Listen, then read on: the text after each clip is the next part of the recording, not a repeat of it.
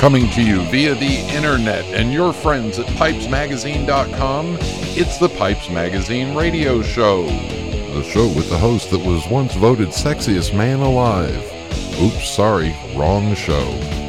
Now I invite you to sit back, relax, the smoking lamp is lit. Here's your host, Brian Levine. Welcome to the Pipes Magazine Radio Show. Yes, the sometimes irreverent, sometimes educational, but always entertaining weekly pipe smoking broadcast. And I'm your host, Brian Levine, coming to you from the recording studio built here in my office my home office, just outside of Charlotte, North Carolina. And reminder, you must be of legal smoking age wherever you are in order to listen to this fine show.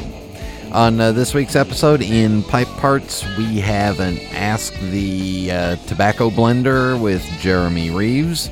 And then my guest is Murray Rose, and Murray is the grandfather of Nate Rose. And Murray was a diehard dedicated Brigham pipe smoker for many years.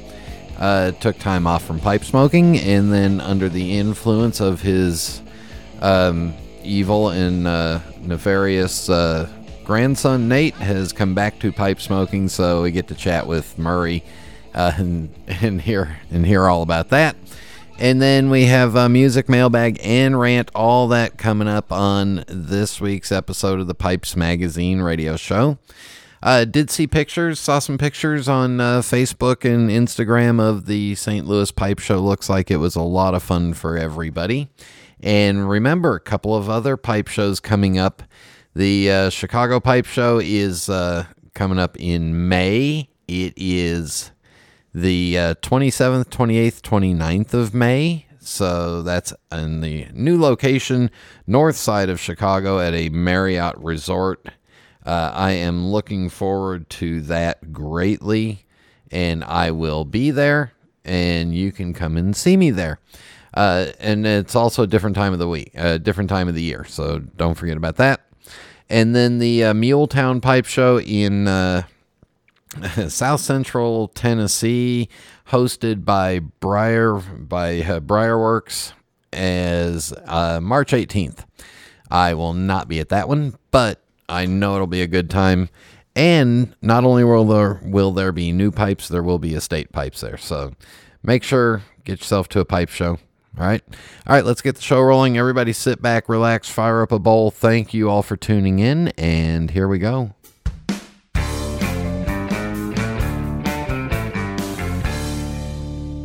There's nothing quite like hunting at dawn, or smoking my genuine Missouri Meerschaum corncob pipe, an American legend since 1869.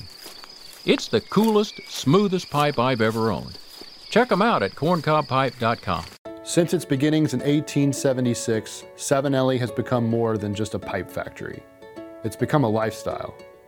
From sourcing the finest Mediterranean briar and partnering with local artisans to acquire unique accents, to expanding their catalog each year with new, innovative series, Savinelli produces high-quality Italian pipes that serve as a reflection of your individual tastes. With a portfolio that ranges from rugged designs fit for the outdoors to elegant pieces destined for black tie galas, Savinelli is more than a mark. They're a way to help you make your mark.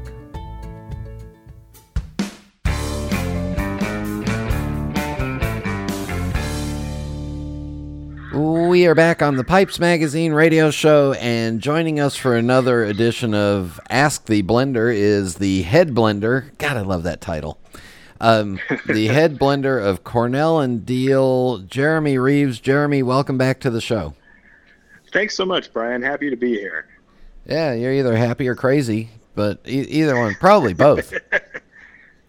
Yeah, probably both. I'm going to go with both. Yeah, you're in the pipe tobacco business, so that pretty much goes along with it. All right, so this one comes in from Brian Wilson.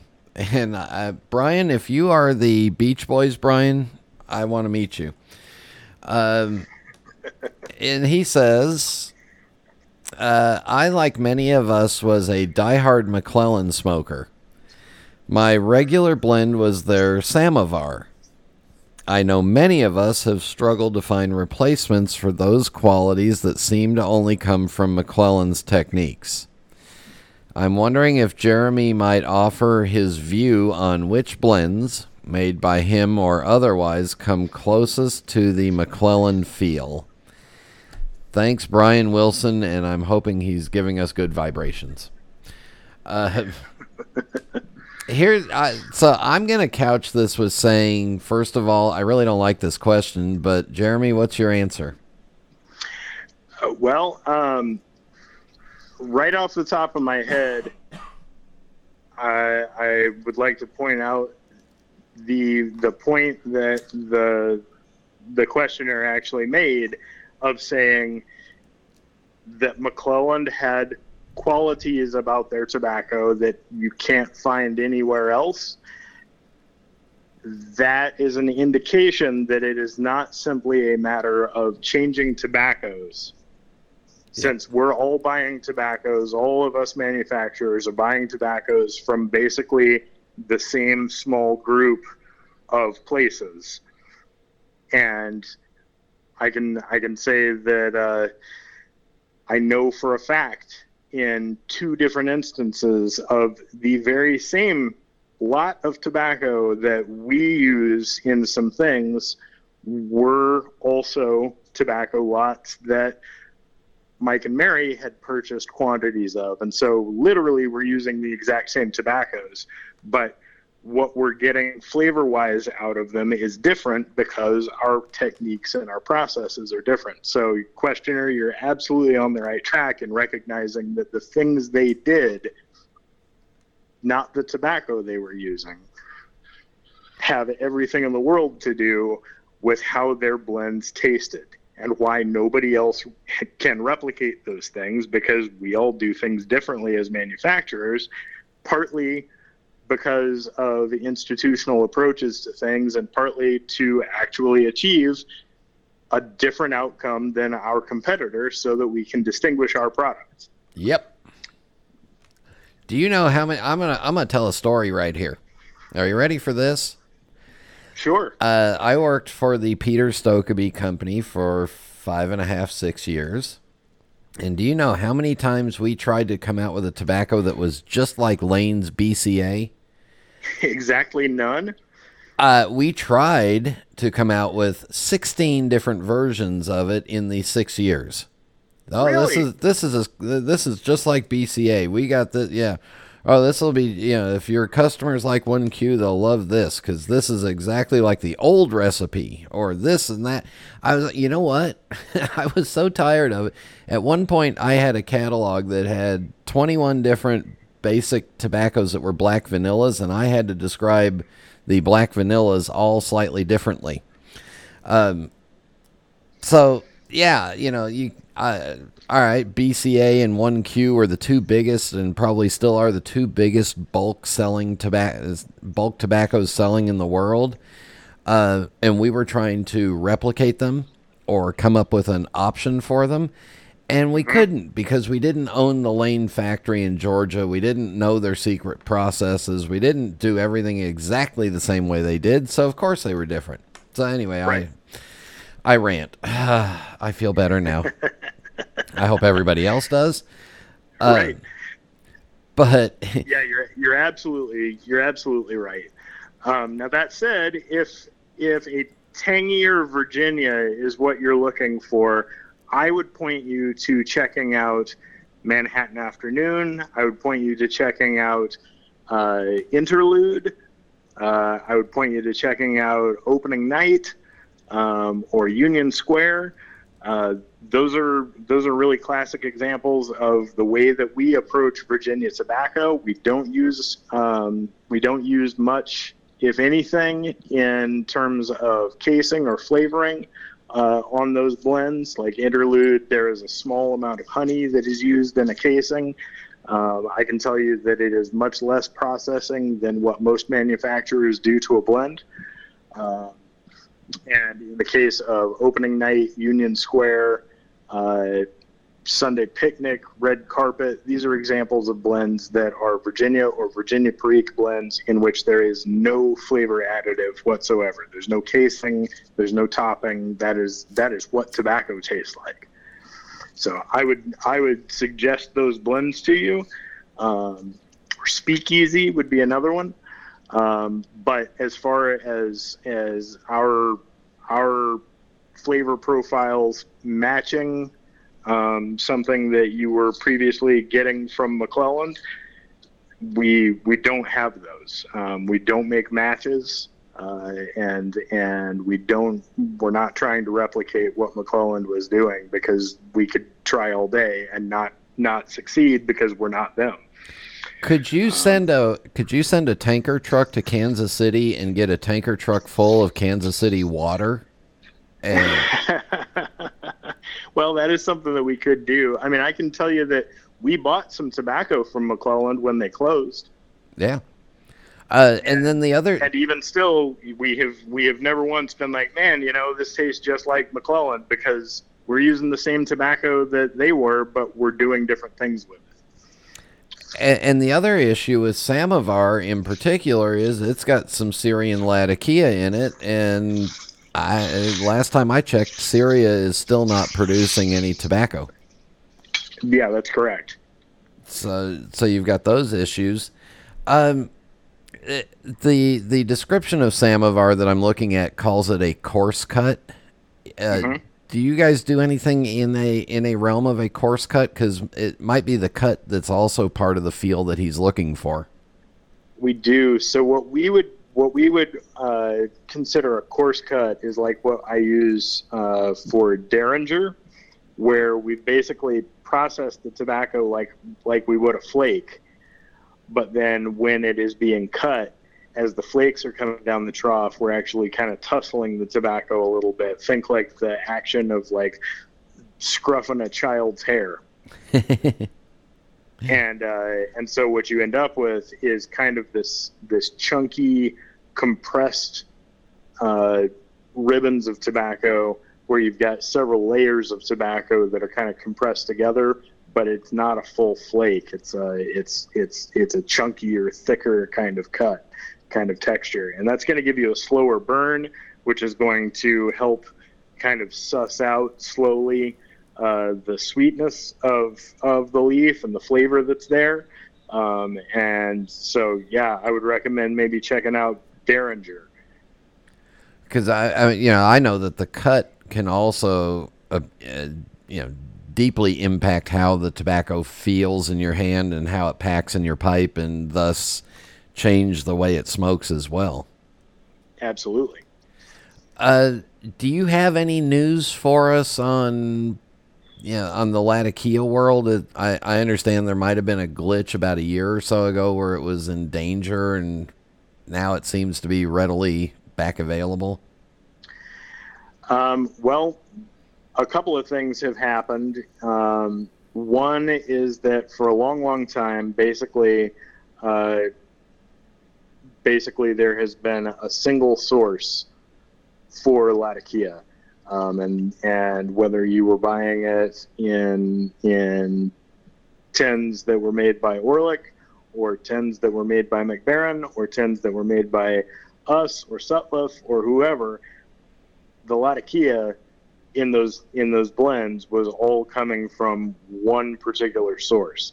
In the last couple of years, there has been another source that has emerged, and so that has basically slowly made more Latakia available on the market for manufacturers to be able to purchase, and that has helped a great deal to have a couple of different places that we can all be going to get the sources that we need for that tobacco, because it's very labor intensive to produce. It's very expensive as a finished product, but that money is not going to the farmer. And so from the farmer's perspective, it's an awful lot of work for not very much money that then a broker is coming in kind of the middle of and making an arm and a leg on someone else's labor. And this is a classic issue in lots of different kinds of manufacturing. I'm not describing anything that is earth-shattering, but it is important to note that Latakia, unlike all your Red Virginia, Bright Virginia, Oriental, even Perique and Dark Fired and Burley, they have a mass market product that utilizes them. All of those products get used in cigarettes and get used in snuff and chewing tobacco, and those are products that are used at a much higher volume than pipe tobacco is.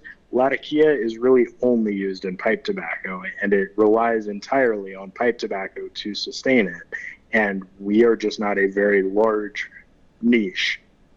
Yeah, and I'm not helping any because I'm not smoking any Latakia. So, Right. But it's nice to know that you got two sources, so at least they can compete on quality a little bit. And that's correct. We've been able to get better quality out of this, and we've been able to get more consistency, because now instead of, it sounds counterintuitive that you would be able to get more consistency with more options.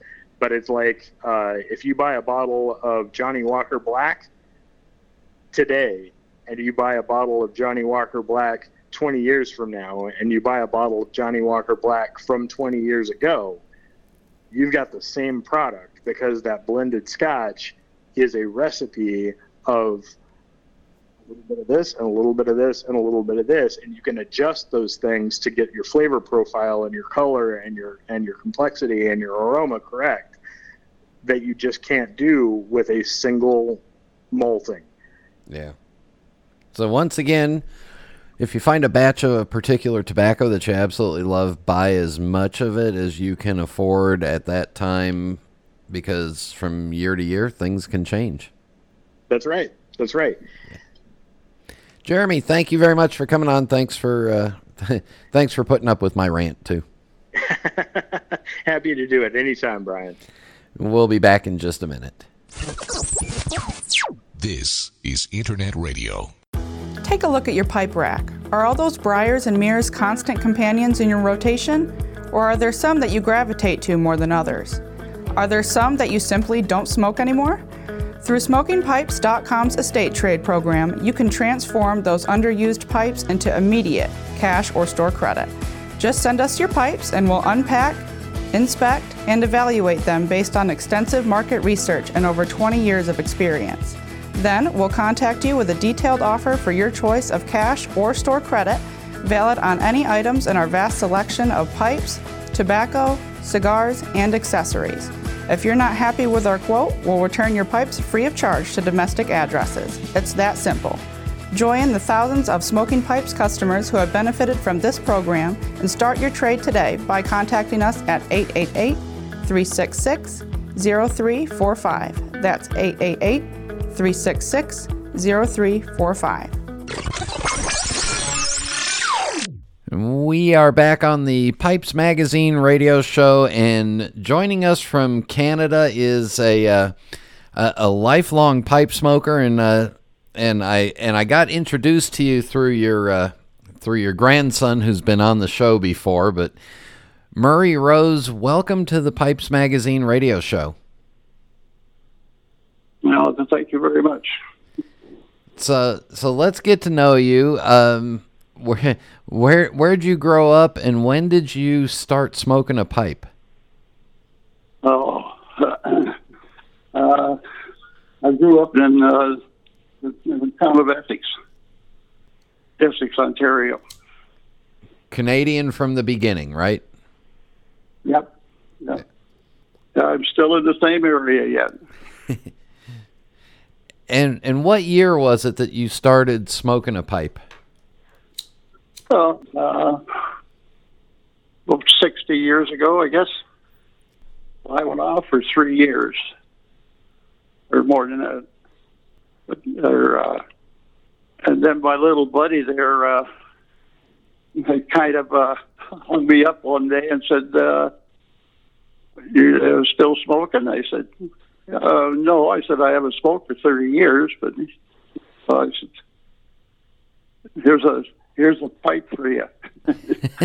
So he had already had a pipe pre-made for me, so that made it kind of nice. And I think I've had 2 or 3 since then. But I had what he asked me.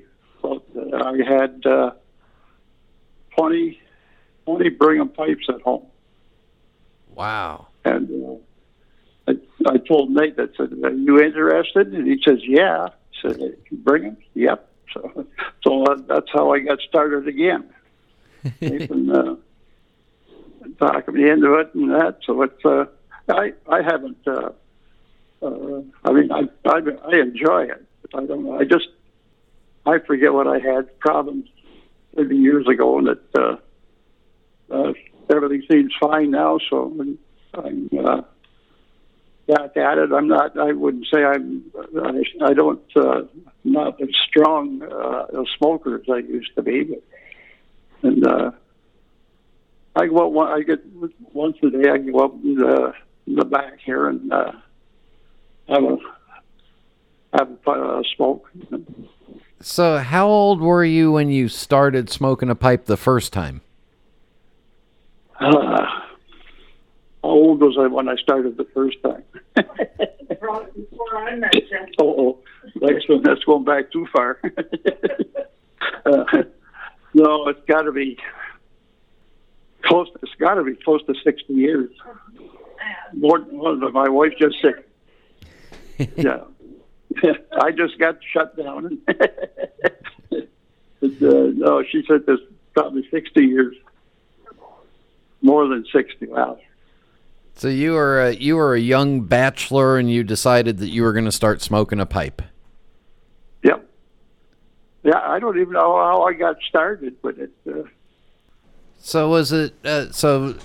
The first time around, I'm guessing pipe smoking was an everyday and all day kind of thing for you? Yeah, well, they used to get after me at work because I used to have my pipe, the little cigars. Yeah.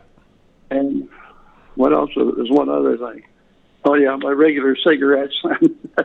I had the wife had to buy me shirts that had at least 2 pockets in them because I had four different kinds of smokes with me when I left for work.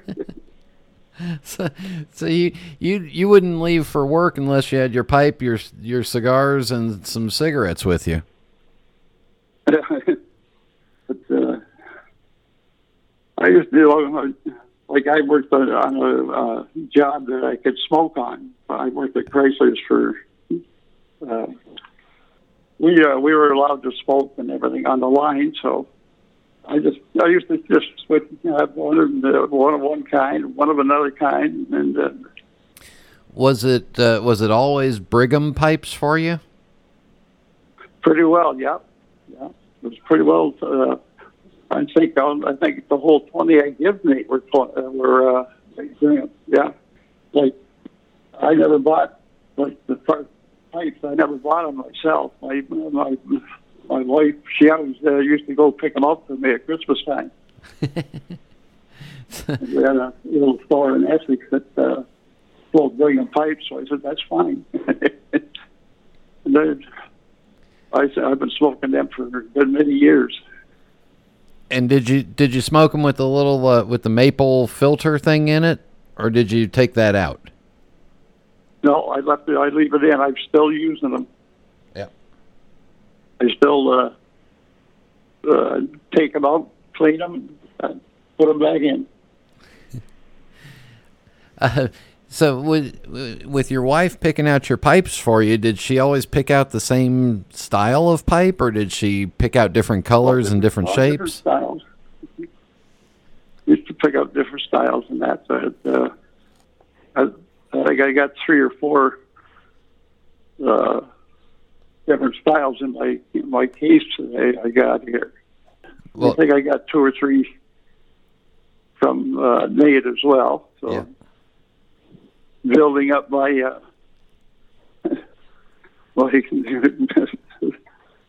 and with your wife picking out your pipes for you, or your grandson making them for you, then every one of them must be absolutely perfect.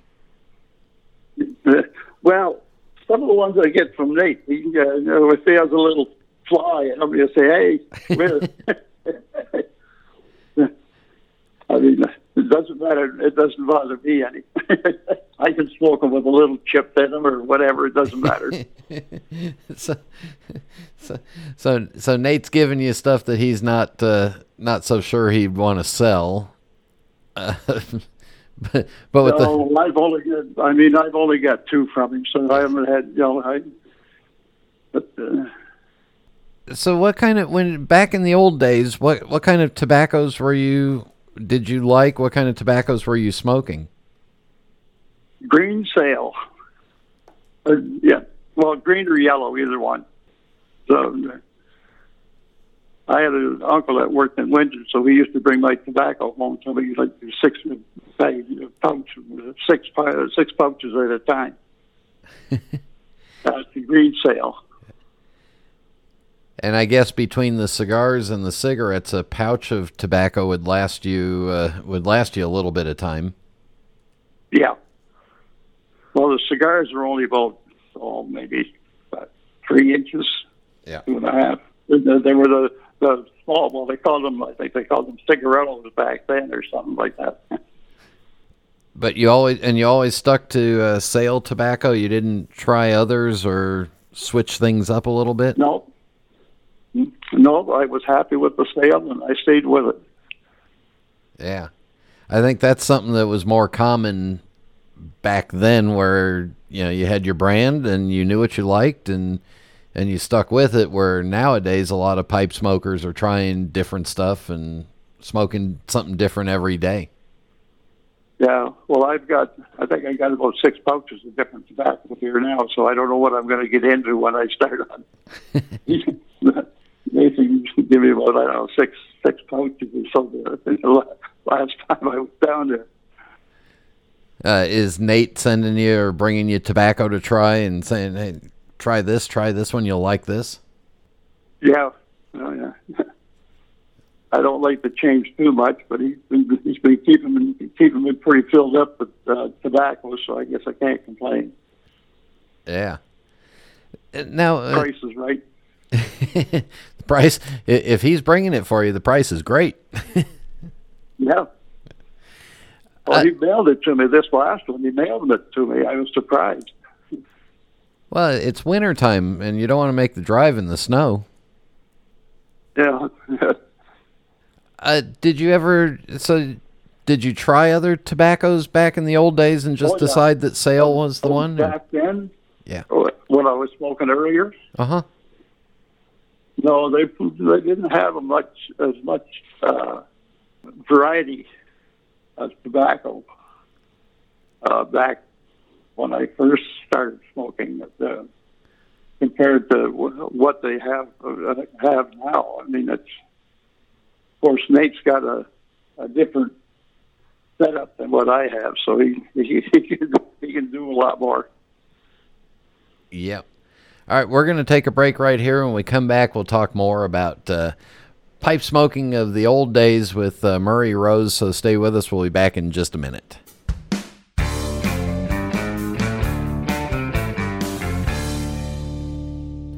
Hi, I'm Jeremy Reeves, head blender of Cornell Diehl. We know pipe smoking is a personal journey. That's why our small team of blending and production experts take a personal approach in every step, preparing tobacco products just for you. We source top quality leaf through the personal connections we've made around the world, hand blend that leaf, and carefully package each 10. Each product, from special releases like our small batch line to our most popular mixtures like Autumn Evening, are made right here in South Carolina by professionals dedicated to providing the finest of smoking experiences. Lighting up a pipe is an exploration through evolving flavors, thoughts, memories, and even dreams.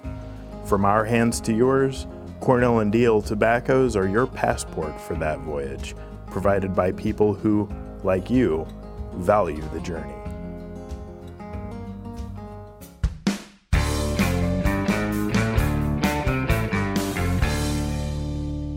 And we are back on the Pipes Magazine radio show, visiting with Murray Rose, grandfather of Nate Rose, who apparently Nate is a bad influence on his grandfather. So I'll have to talk to Nate about that. But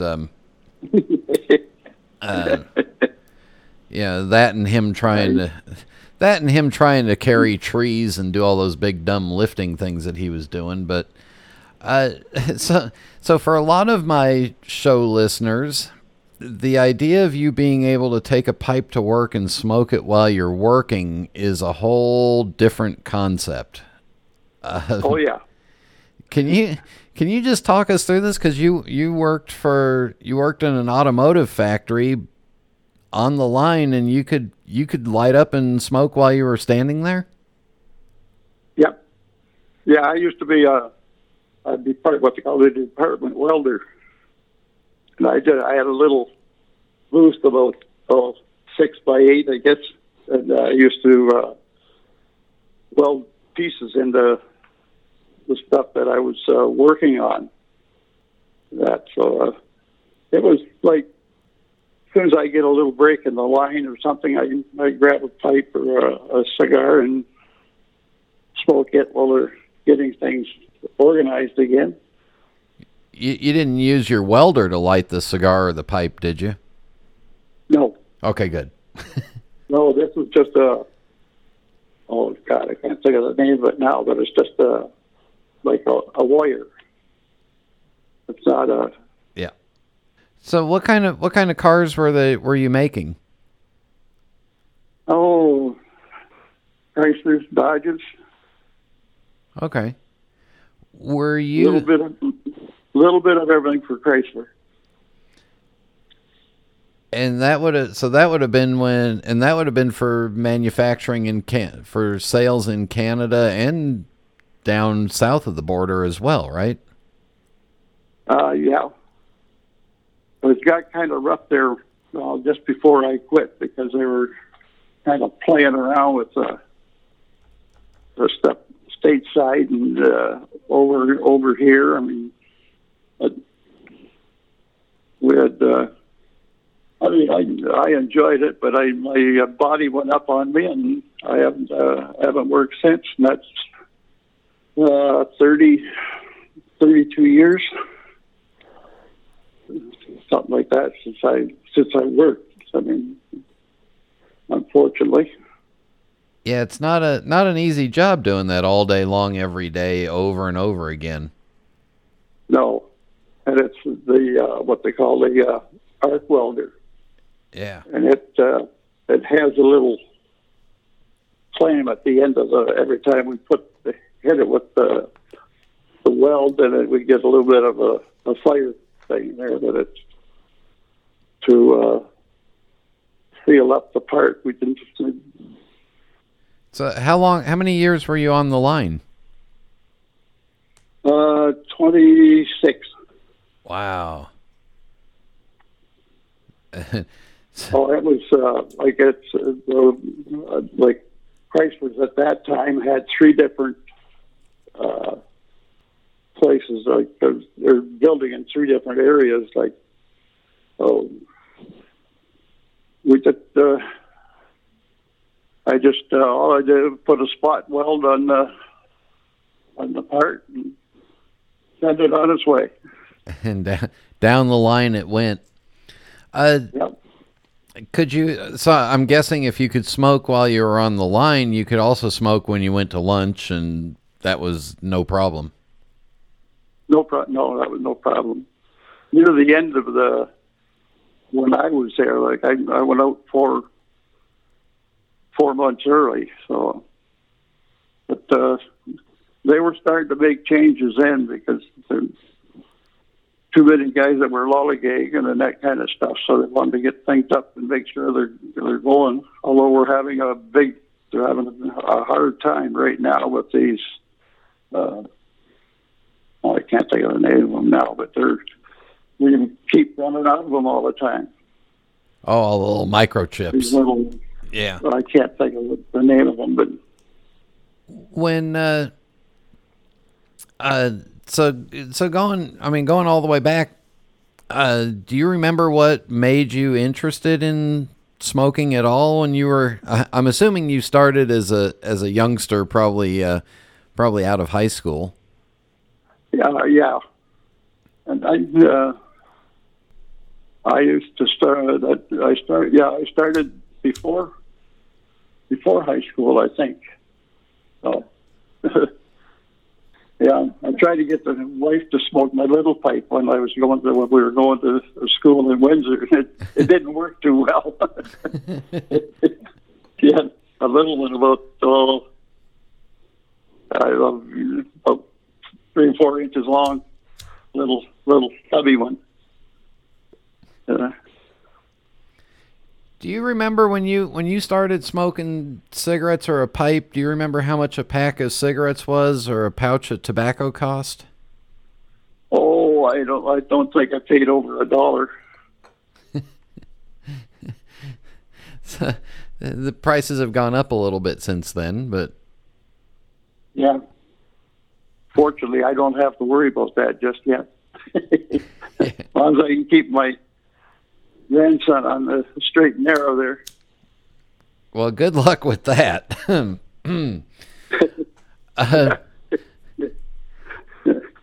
So the other question that I've got to ask you is, how long have you been married, and what is the secret to being married for that long? Well, we've been married for 62 years. And what's the secret? We've had a good time all the way through. We laugh all the time and we have a good time with life, and I mean we just keep taking along and do what comes. And does she have to sometimes keep you on the straight and narrow? Yeah, all the time.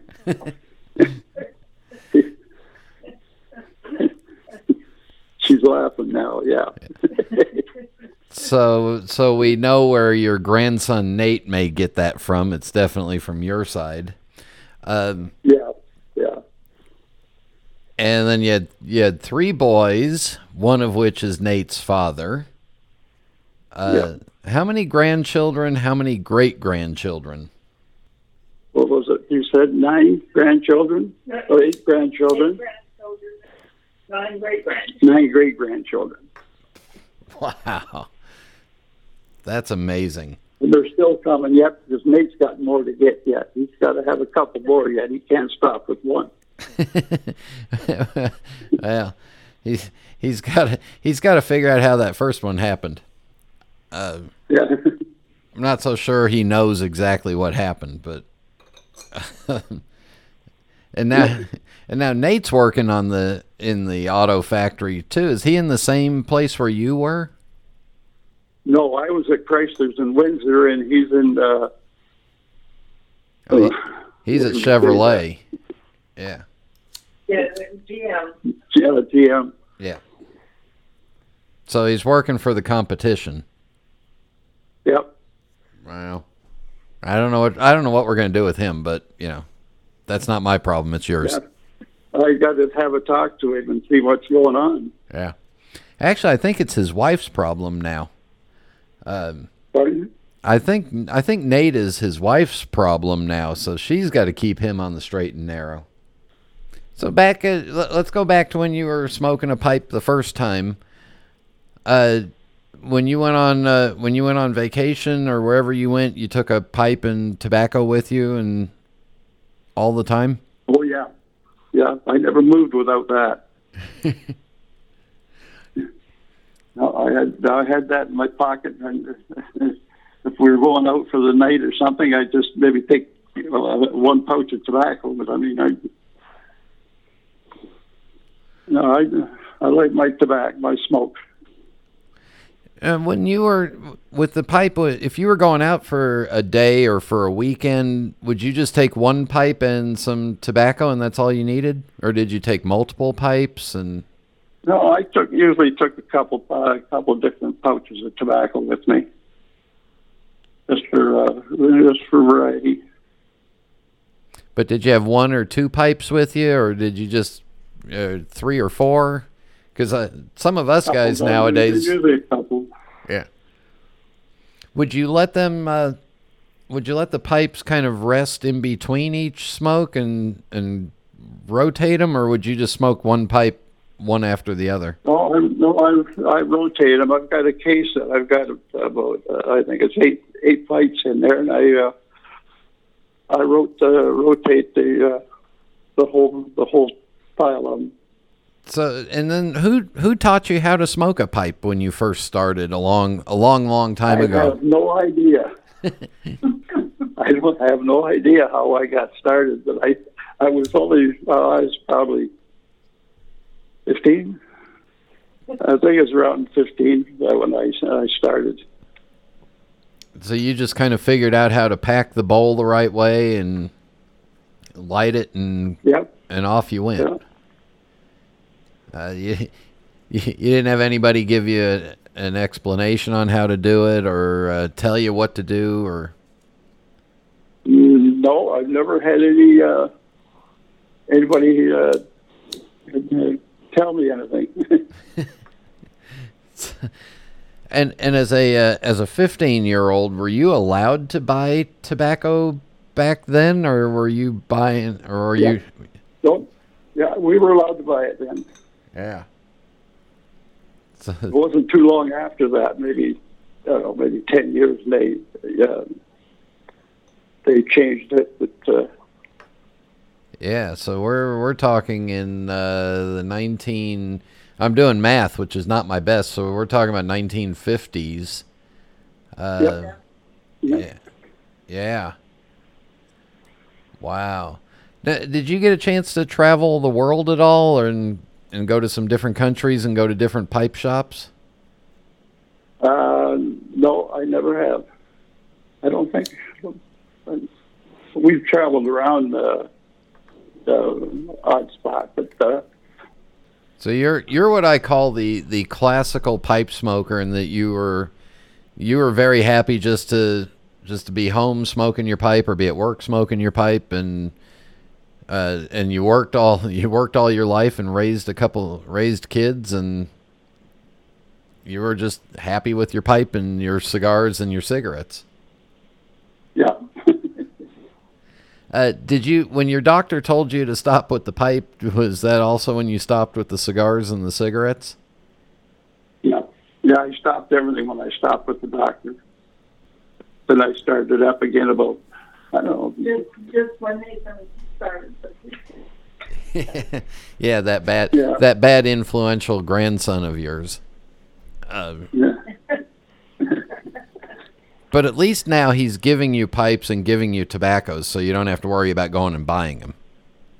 No. I think I got about just 6, what did I have, 6 or 7 pouches in the fridge? He sends the pile of them, and I got to put them in the fridge to try to keep them a little bit on the fresh side. Has he? Did you send him some of your old Brighams for him to clean them up so you could smoke them again? Yeah, I sent him 20. Wow. And he did a good job with them. He said he was doing that. I said, "Okay, do you want some pipes?" And he said, "Yeah, I'll have them." Somebody's doing. So I told him to bring them. He got them. He took them in a hurry. But I think he's still got some up on the wall yet. I don't think he's ever distributed them or did anything with all of them yet. Yeah. Yeah. Well, he cleaned them all up, after I sent them to him. But kid, we sent him so much stuff this last month, but he'll take anything we can give him. So, like, we moved into this place, and it's. It's a nice place, but there's not a whole lot of room. So. Did you ever think in all of your life that somewhere down the road, one of your grandchildren would be making pipes, and then you'd get a chance to sit and smoke a pipe with one of your grandchildren? No, not in the slightest. I never thought it would ever happen. I just couldn't believe it when he told me he was making pipes. I said, "You're what?"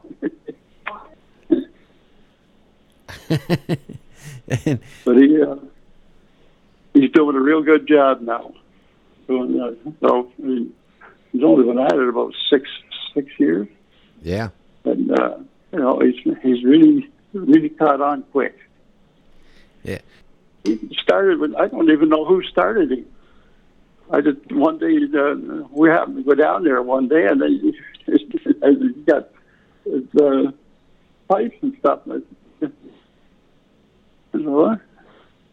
But he bought some new machinery now, and he's doing good. Yeah, he seems to be having fun at it. He does keep some crazy hours, though.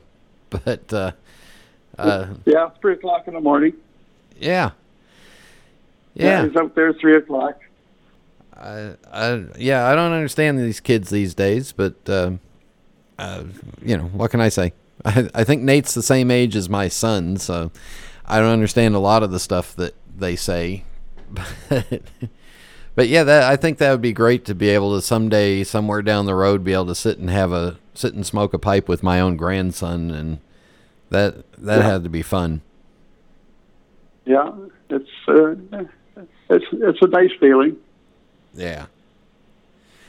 Well, Murray Rose, we will finish this up with the Fast 5 final questions. No right answer, no wrong answer, just whatever you want to answer. So, are you ready? I'm ready. What is your favorite pipe? Well, I think you know that answer, but it's a Brigham. Yep. And what is your... Anything in a Brigham. And what is your favorite tobacco? Yellow Sail. Or Green Sail, pardon me. And is that still your favorite? Yeah. And what is your favorite drink? Just good old beer. Do you have a favorite beer? Coors Light. There you go. That's a good American product, now owned by the Canadians, I believe. When it's time to relax, do you prefer a book, a movie, or music? Oh, no, not music. Country. I like country music. Yeah, the old country. Old country, do you mean like Patsy Cline, Johnny Cash? Yep. I was born and raised on that bunch. Yeah. So that old Southern country music made it up to Canada. Yeah. And then the final question is do you have a favorite pipe smoking related memory? And I'm going to guess getting to smoke a pipe with your grandson, especially one that he made, would be a pretty good memory. Yeah. Oh, yeah. Yeah. I think that would top any memory that I could come up with. And yeah. Yeah, he calls me, he called me twice the day before yesterday, I guess it was. He called me twice. I never know if he's going. Sometimes when he's leaving home, if he's not at work, he has to go and pick up the great grandson. Yeah. But no, I really can't complain with Nate. He's been a real good kid. So before we go, I got to ask you, what does he call you? Papa. And do you have a nickname for him besides Nate? Because nobody's listening, and I wouldn't want to embarrass anybody, especially Nate, if you had a really funny nickname. I don't know. I've never heard of anything. Nickname, Nate. So is that or Nate? Yeah, we always called him. We call him Nate more than anything. And as big as he is, I bet that's probably pretty nice. So we'll just call him Nate, and we won't get him angry at us. Yeah. Thank you very much for coming on and doing this, and thanks for sharing your stories. You're welcome. And we'll be back in just a minute. For over 150 years, Peterson has welcomed all pipe smokers. It's the preferred choice of the thinking man and the everyman alike, and our workshop too is a place of hospitality and warmth. Hi, I'm Glenn Whelan, and for me, Peterson is a family tradition I've known since my childhood. My dad, Tony Whelan Jr., worked at Peterson for 53 years and has been my home since 2003.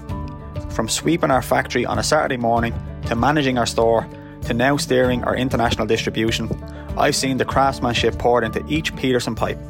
It lives in Jason's discerning eye as he handcrafts our silver accents, and in Wojciech's able hands as he carves our rustications. It abides in Willie's grading and in Warren's papering.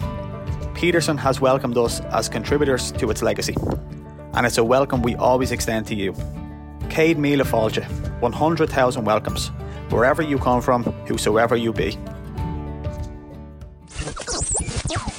This is Internet Radio. And we are back on the Pipes Magazine radio show. And I am so envious of those days when you could just, take your pipe wherever you were, smoke it wherever you wanted.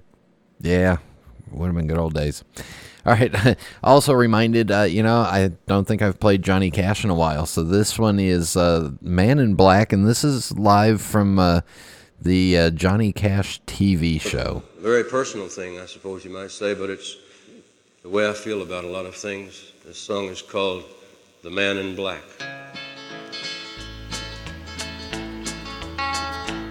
Well, you wonder why I always dress in black, why you never see bright colors on my back, and why does my appearance always have a somber tone, where there's a reason for the things that I have on. I wear the black for the poor and the beaten down, living in the hopeless, hungry side of town.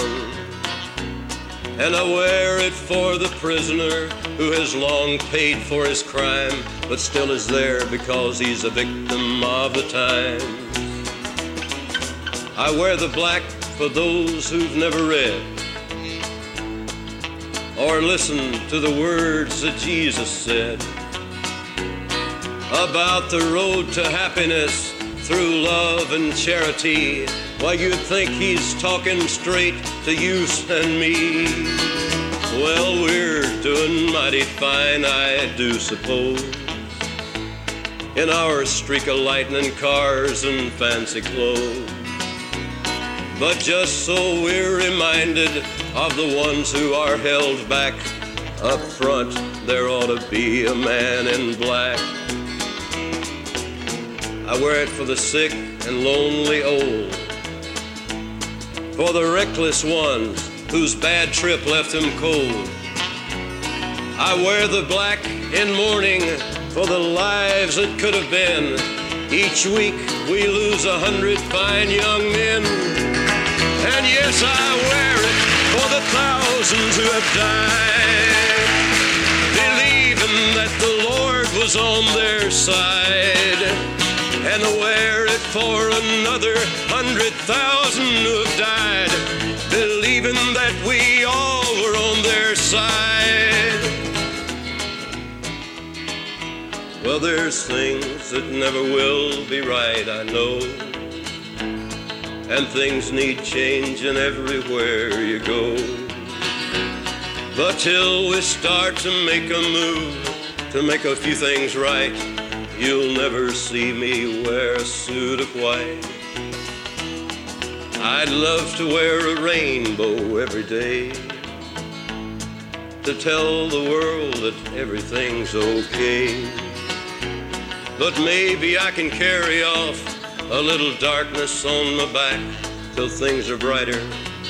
I'm the man in black.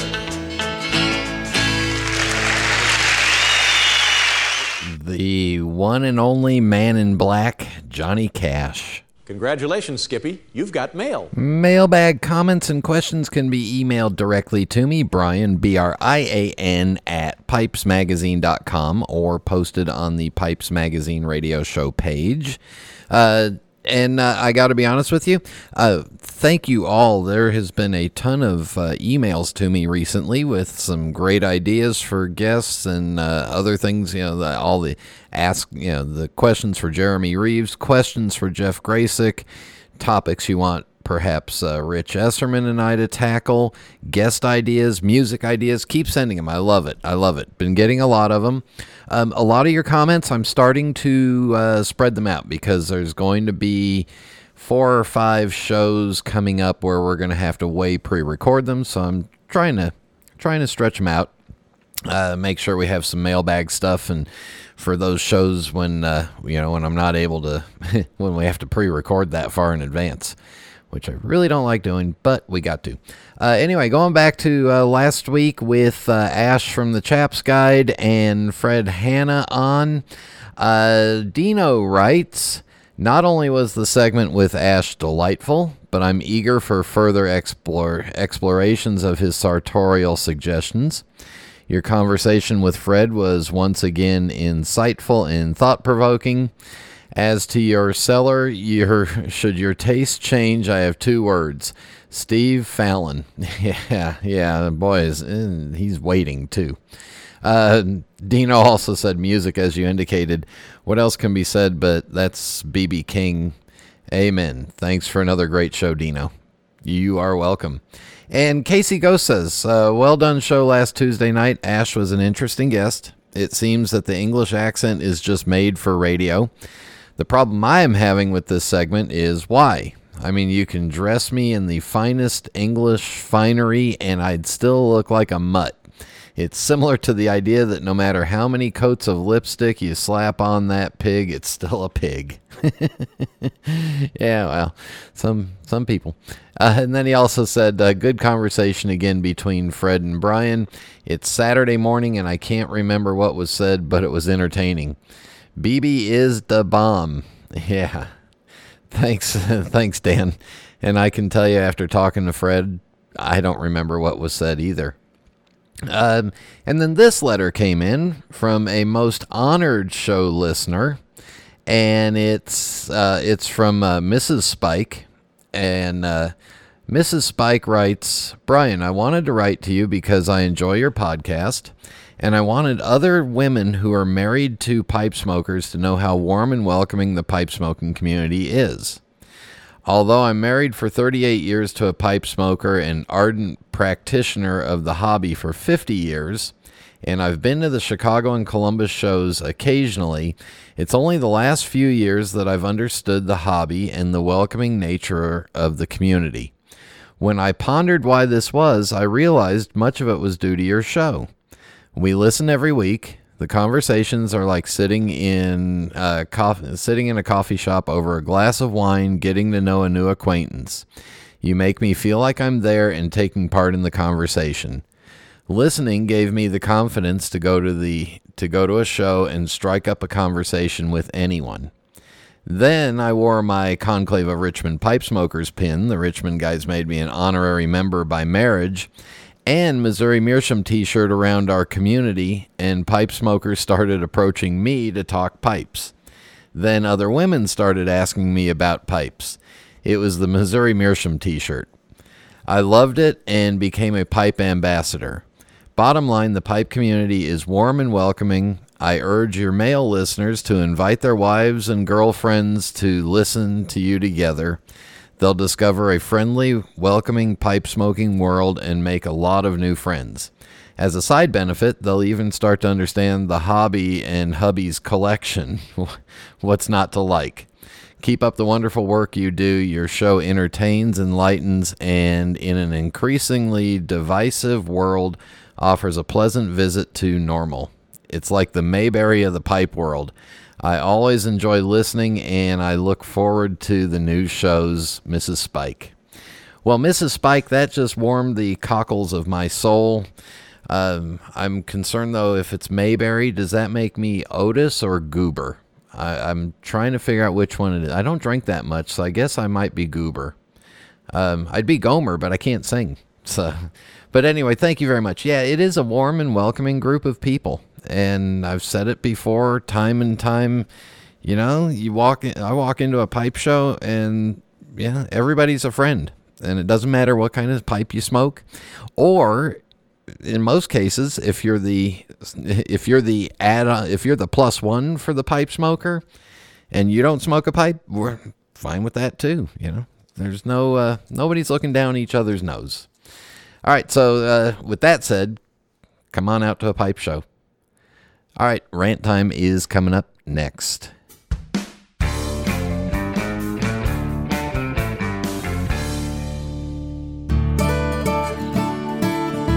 This is Phil Morgan, General Manager of Missouri Meerschaum Corncob Pipes in Washington, Missouri. Our mission since 1869 has been to produce great smoking pipes that anyone can afford. We guarantee our pipes won't be your most expensive, but they just might be the ones you smoke the most. At Missouri Meerschaum Company, we don't just sell our corncob pipes. We grow them, make them, and smoke them. Missouri Meerschaum, Washington, Missouri, since 1869.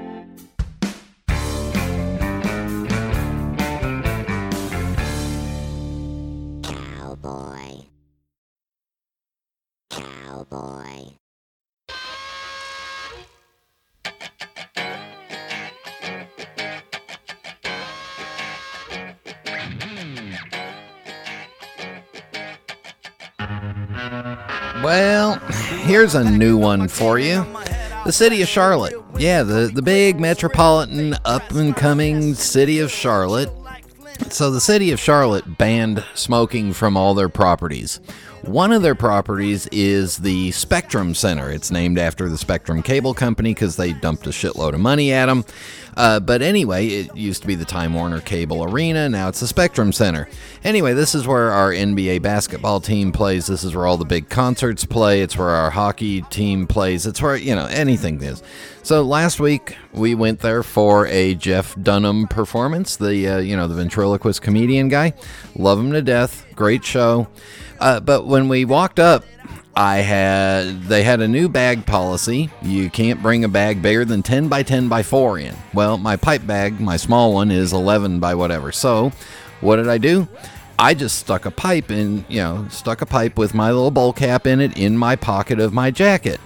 Going through security, take out my phone and everything. Anyway, they take my jacket and they pat it down and they ask, "What's that hard thing?" I told them it's my pipe. "Oh, you can't bring that in here. We have a no tobacco policy inside the building."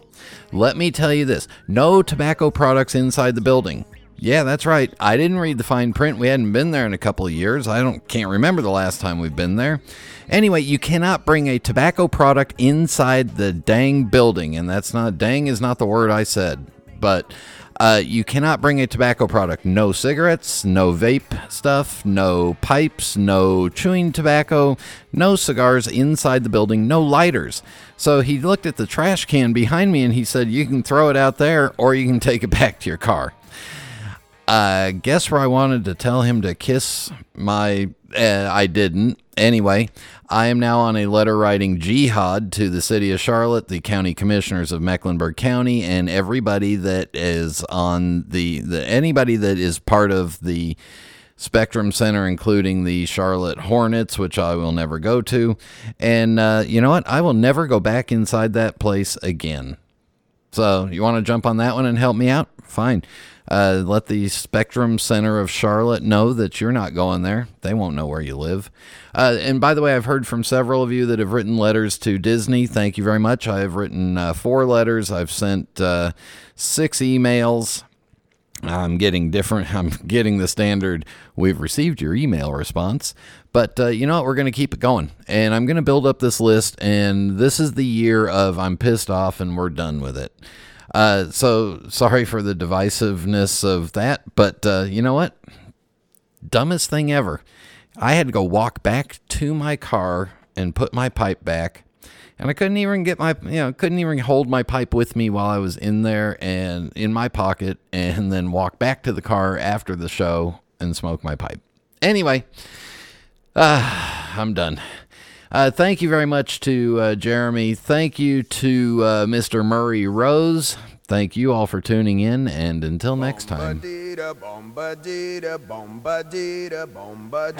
trails until we meet again. Happy trails to you. Keep smiling until then. Who cares about the clouds when we're together. Just sing a song and think about sunny weather.